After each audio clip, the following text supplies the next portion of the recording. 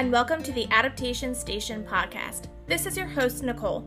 I'm a former special education teacher and currently an ABA therapist at a private center.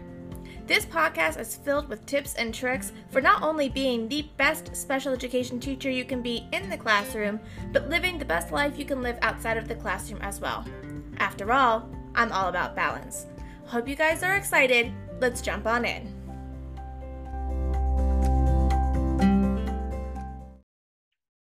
Hi everyone, and welcome back to the podcast. Today, I'm bringing on a co-host to help talk about an area that I have no experience in. When I was a teacher, I taught grades 3 to 5, and when I was a teaching assistant before that, I worked in a high school. So I do have experience from like 3rd grade all the way through 12th grade, but really anything below that, especially that early childhood level, I don't know anything about at all. But luckily, my co-host does, so I'm going to have her introduce herself now. Hi everyone, I am Katie Smith from Spot On Special Ed, and I am in my 5th year teaching, my 7th year in education, and I was kind of like Nicole before I moved into early childhood. I started out in an autism unit. We had a 4th and a 5th grader, and then I went to a behavior unit, and that was like 1st through 5th grade, and then I did inclusion in first. I was split first, second, and then I moved to early childhood. And man, let me tell you, that was a shock to my system because they come in and they have skills, but not the skills that you're used to students having. And so therefore the skills that you're teaching are different than the skills that you're used to teaching, especially if you haven't been in it before. But I'm really excited to talk about it. I think I'm hopeful this will be super helpful to your listeners. And like I said, it's only my 2nd year in early childhood, but I've learned a lot and I'm still learning, as we all do. But it's been a steep learning curve, and so I do have a lot of information that I can share. Perfect. The first thing I want to talk about, I think people get a little confused by what we mean by, early childhood or early intervention. Mm-hmm. So can you kind of answer, like, how is this different than just like the preschool down the road that a mom might enroll her child in? And in the same context, why is this? Because I would think a parent would think like, oh, every child needs early intervention. So how do you kind of differentiate who needs this specialized intervention, why they need it, and why maybe the local mini land in your neighborhood doesn't meet the need the way a classroom like yours does? Totally. So I don't know how it works like nationwide, but in Texas, where I'm at, a child can be serviced through what's called early childhood intervention from the ages of 0 to 3. And then when they're aging out of early childhood intervention, that's when they would qualify for early childhood special education, which was formerly known as PPCD, Preschool Program for Children with Disabilities. And so the way that kids qualify and the reason that they qualify for services in my classroom is because there's an academic need for services. They're going to be not able to cope come kindergarten if they don't receive that early intervention in my classroom. And so they go through the whole process of being evaluated by the district, or sometimes it happens at the district level. Sometimes it happens like through the school LSSP, depending on some stuff. But they get evaluated, and then as an ARD committee, an IEP committee, we decide whether or not there's an academic need for services. I hope that answers the question. Yeah, so a follow-up question, because my experience working at the elementary level is typically, like, I hate to phrase it like this, but sometimes our kids have to go into that general education environment, and we have to prove that they're struggling to be able to give them more support. So I am imagining that sometimes it can be difficult with those kids that are at that pre-academic age to prove that there is that deficit to get them the intervention they need. Can you talk a little bit more about like what that looks like or how you get that information if they're not in the school system? Totally. So we do what's called a multidisciplinary evaluation, which means that There's 3 different people involved in the evaluation of each student that's coming in if we think that they're going to qualify for my program. So it's me or the other special education teacher that also does early childhood, the LSSP, the licensed specialist in school psychology, and then our speech language pathologist. And all 3 of us sit and evaluate this student usually at the same time. So the kid will come on campus for, in non-COVID times, the child will come on campus and we'll take them to an office and, kind of very informally play-based kind of evaluate them. And so the things for my classroom, I teach in a self-contained environment. So my students are with me all day long and they don't have interaction with typically developing peers, and except for like recess times. And so for my room, what we're really looking for, what we're considering is a deficit in skills such as joint attention, a deficit in communication, a deficit in behavior, things that are going to really impact them if they don't receive the intervention. And so, I'm not an expert in this by any means. I'm not a school psychologist. I'm not a speech language pathologist, but kind of what I've gathered from my, the opportunity I've had to participate in these evaluations is we're looking for students who, if they don't receive intervention, they're not going to make progress. The difference between, you kind of talked about like a typically developing, say 3-year-old, 2.5-year-old when they get evaluated, is that they'll continue to progress if they're at home with their parents. A typically developing child will make progress.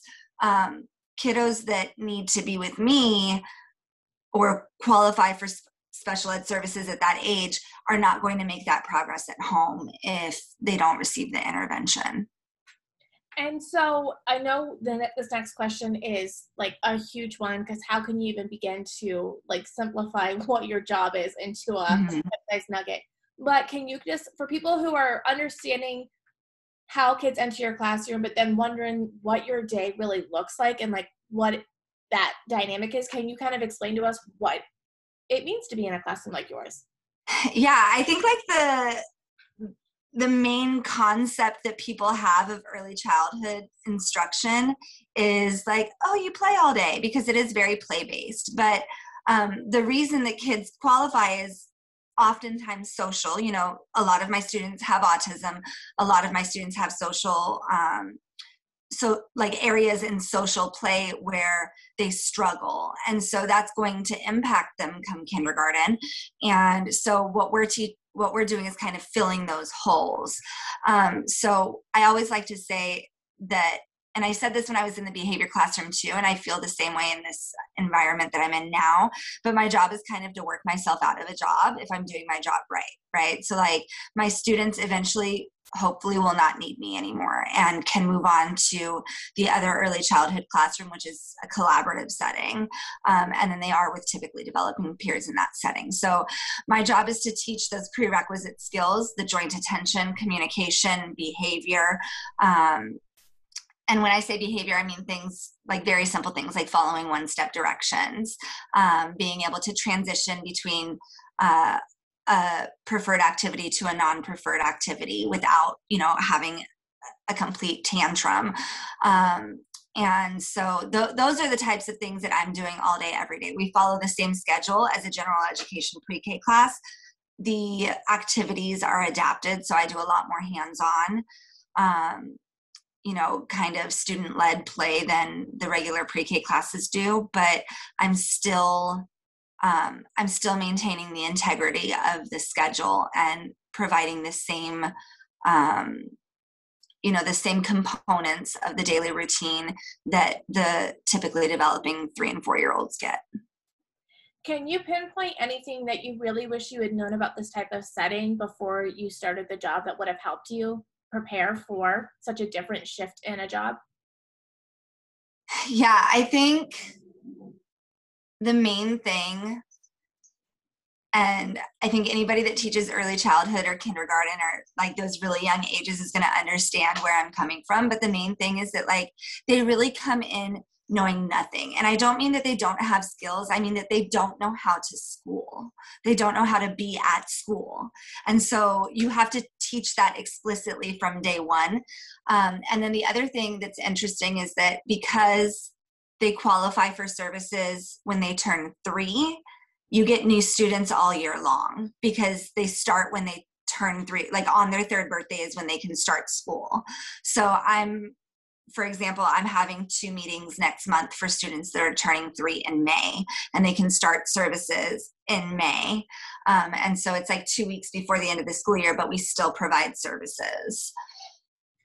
Do you have any recommendations for maybe somebody that just got hired in this position of resources that they can look at or things that they can do to kind of get themselves prepared before they start the new school year? Yeah, I would say I'm still working on this myself because, like I said, it's my 2nd year, which means my 1st year was last year, 2019, 2020, and we went on COVID in March. So this is kind of my first full year, but we started the year with students in person later because students started back later. So I'm still kind of figuring all that out too. And I'm really grateful to have a really strong support system in my district. They provide a lot of guidance and are always able to help. But I would say really reading up on what the infant toddler guidelines are, like the milestones that infant toddlers meet, because my students are so delayed that they sometimes enter my classroom at, like a 12-month level, 14-month level. And so I have to know what the next progression, like what the next progressive step in child development is. And that, when I found that information, it was super helpful because then it made sense why my students were not sitting at a table because they couldn't,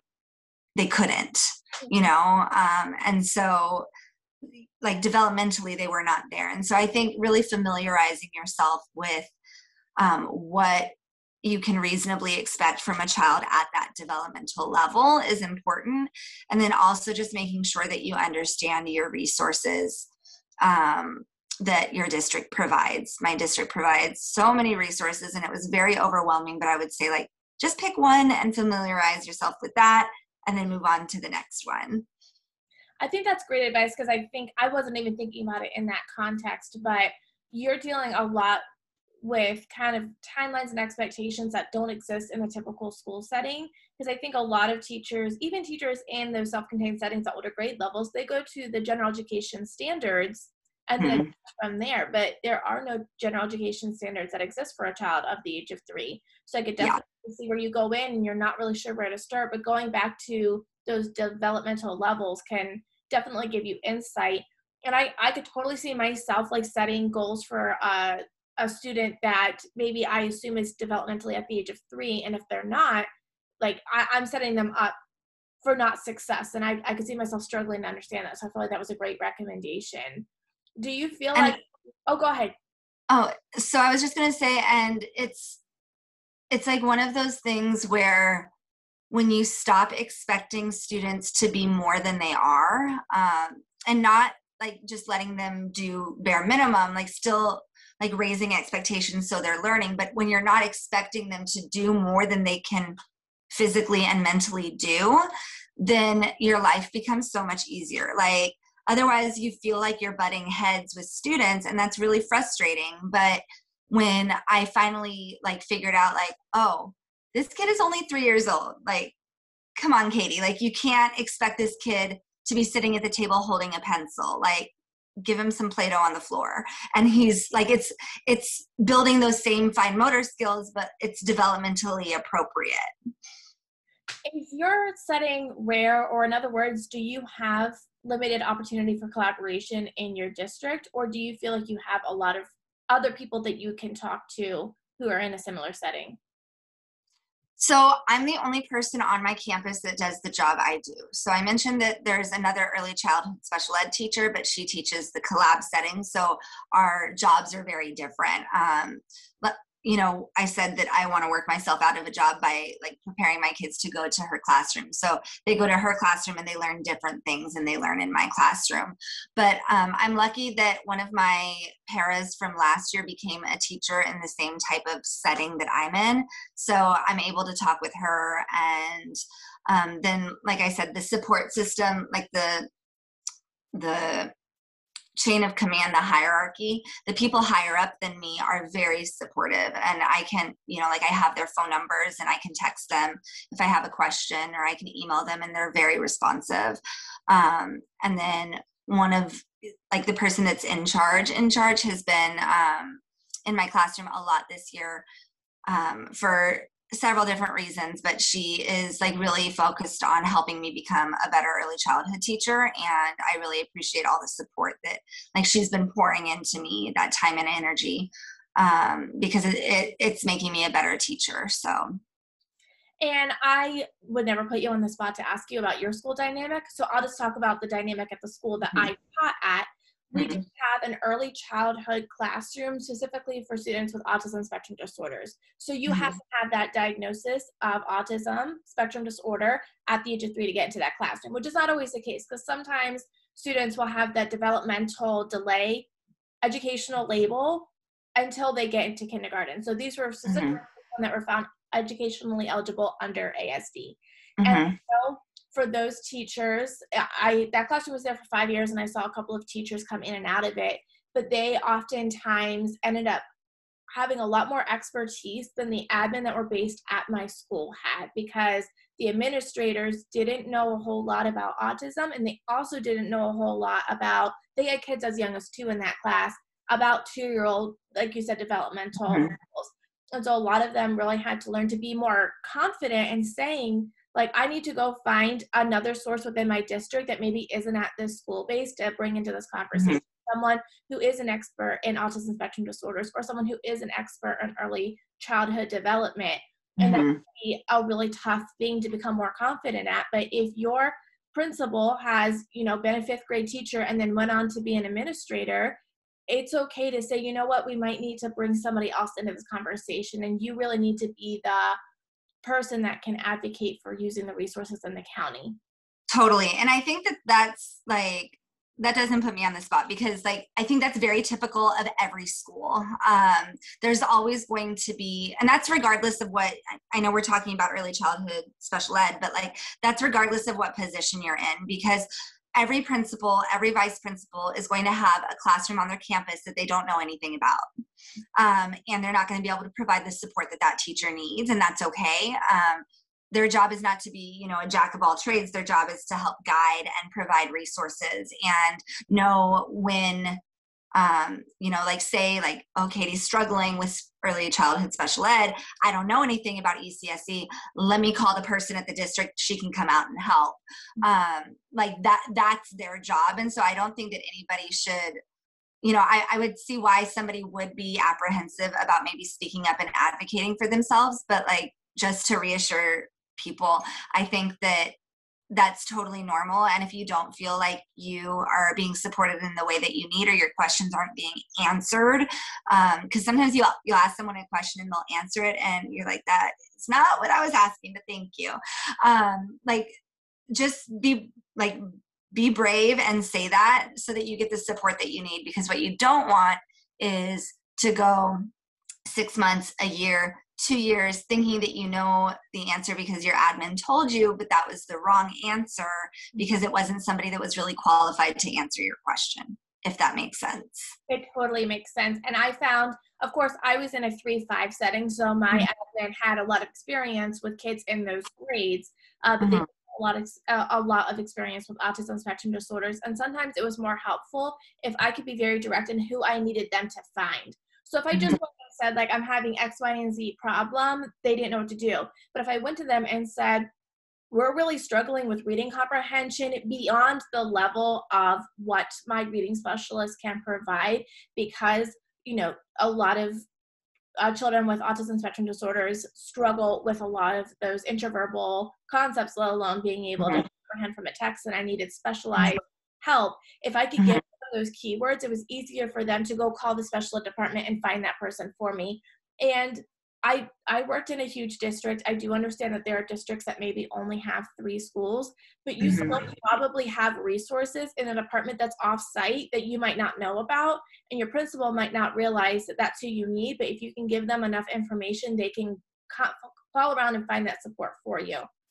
Totally. And I think or I'd like to think that administrators don't become administrators because they have all the answers. They become admin because they want to help you. And so if you go to them, I have totally found that to be true also, that if I go with a plan of action of this is what I need, can you help me fill this need?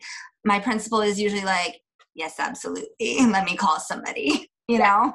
And it's not I definitely had that complex of if I go and ask for help, then they think I don't know how to do my job.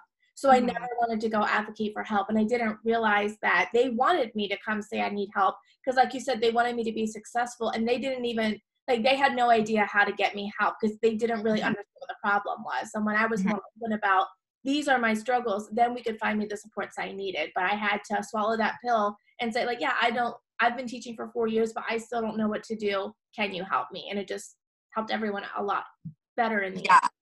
And I think if we make that more the culture of schools and teaching in general, teaching would be so much better because we would feel more supported. But instead, we feel like we have to know everything. And that's very stressful. I don't want to know everything. I want to be able to call somebody or read a book to learn something. And then I can forget it again and then I can read the book again, you know? But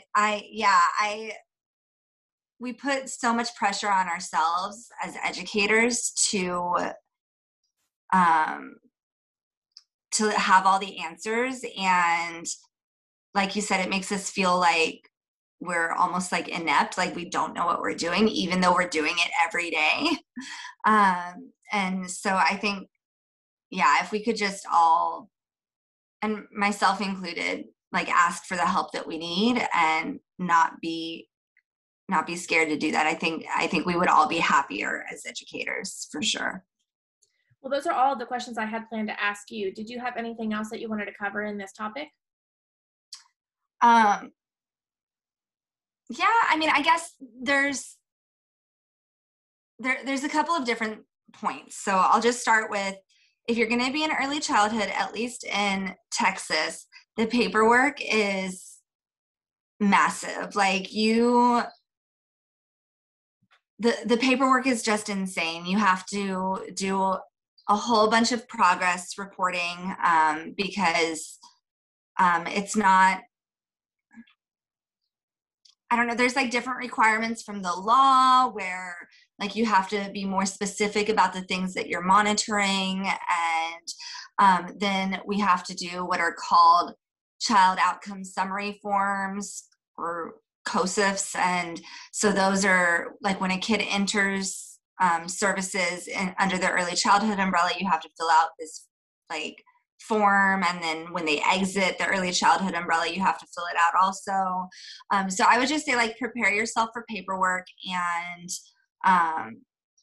just make sure that you have systems in place that help you stay on top of it, because it can become very overwhelming. And as somebody who is an A+ procrastinator, that's not good. And then the other thing I would say is that if you're going to teach early childhood special ed, you have a big responsibility beyond just educating your students.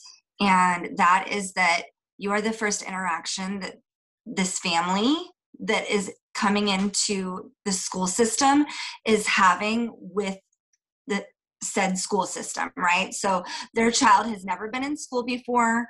They've never been serviced through school special ed before.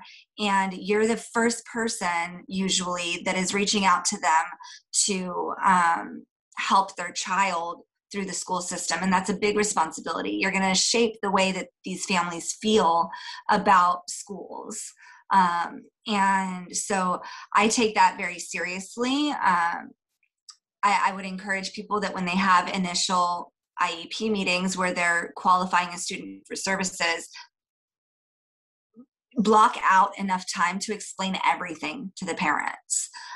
Make them proficient advocates for their child so that because maybe, when their kids are with me, I'm not concerned because I know that I'm doing what I need to do in order to help their children make progress. But what happens if they move and they go to another district or another school where maybe the teachers are not doing what needs to be done? That parent is going to need to advocate for their child. And if they don't know the power that they hold as parents, then they won't be able to do that effectively. And so it's our job as that initial contact to teach them. We don't just teach students, we teach the parents also how to advocate for their children. And so that's what I always want new early childhood special ed teachers to know, that that's a big responsibility that we bear as these kids' first teachers. And so I would just really encourage people to think about that.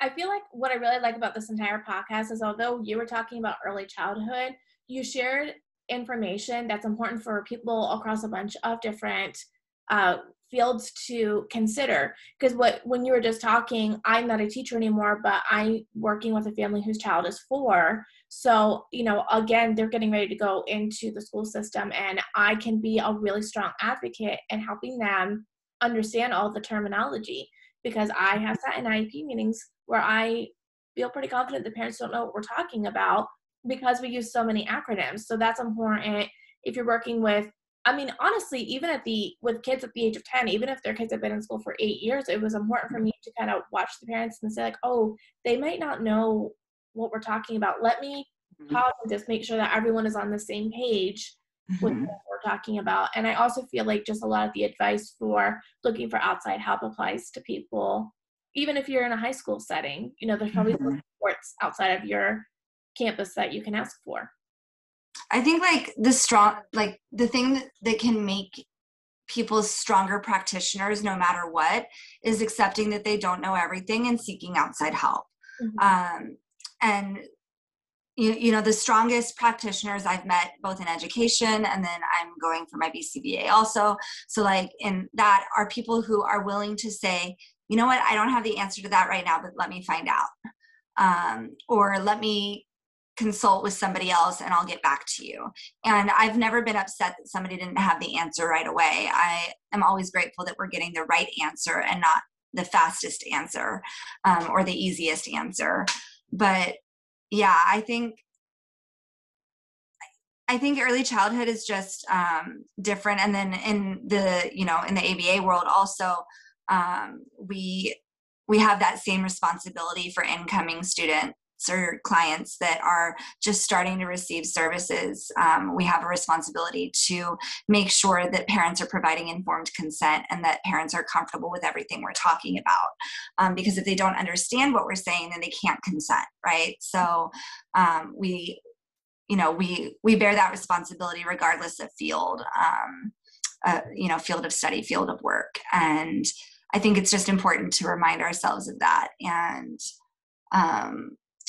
being in early childhood, I always knew parents felt this way before, but being in early childhood has really just sharpened my focus that parents, I have at this point 10 students in my classroom, but a lot of these parents have this one child, and this child is their whole world. And so they are very concerned. Of course they are. And that is good for me as their teacher, that the parents are concerned. I want parents to be concerned because that means that they're active participants in their child's progress and education. And so kind of flipping the way, education has this tendency to be like, oh, that's a very involved parent. Be careful with that parent. And I'm like, this parent is really involved. This is great. Here's stuff you can work on at home, to generalize skills. And I think early childhood just has this more intense focus on what we do really matters. It's like a whole year or 2 years of intervention that this kid wouldn't receive otherwise. And so it's really important that we maximize that time that we have with them. Well, I feel like that was a great note to end on, because that is something I feel strongly with families, what you said with that family, and really shifting how we approach that situation, because those families are the ones that you can really collaborate with in the way that we should all dream to. So thank you so much for coming on the episode. I hope you guys found this one helpful, and we'll catch you in the next one.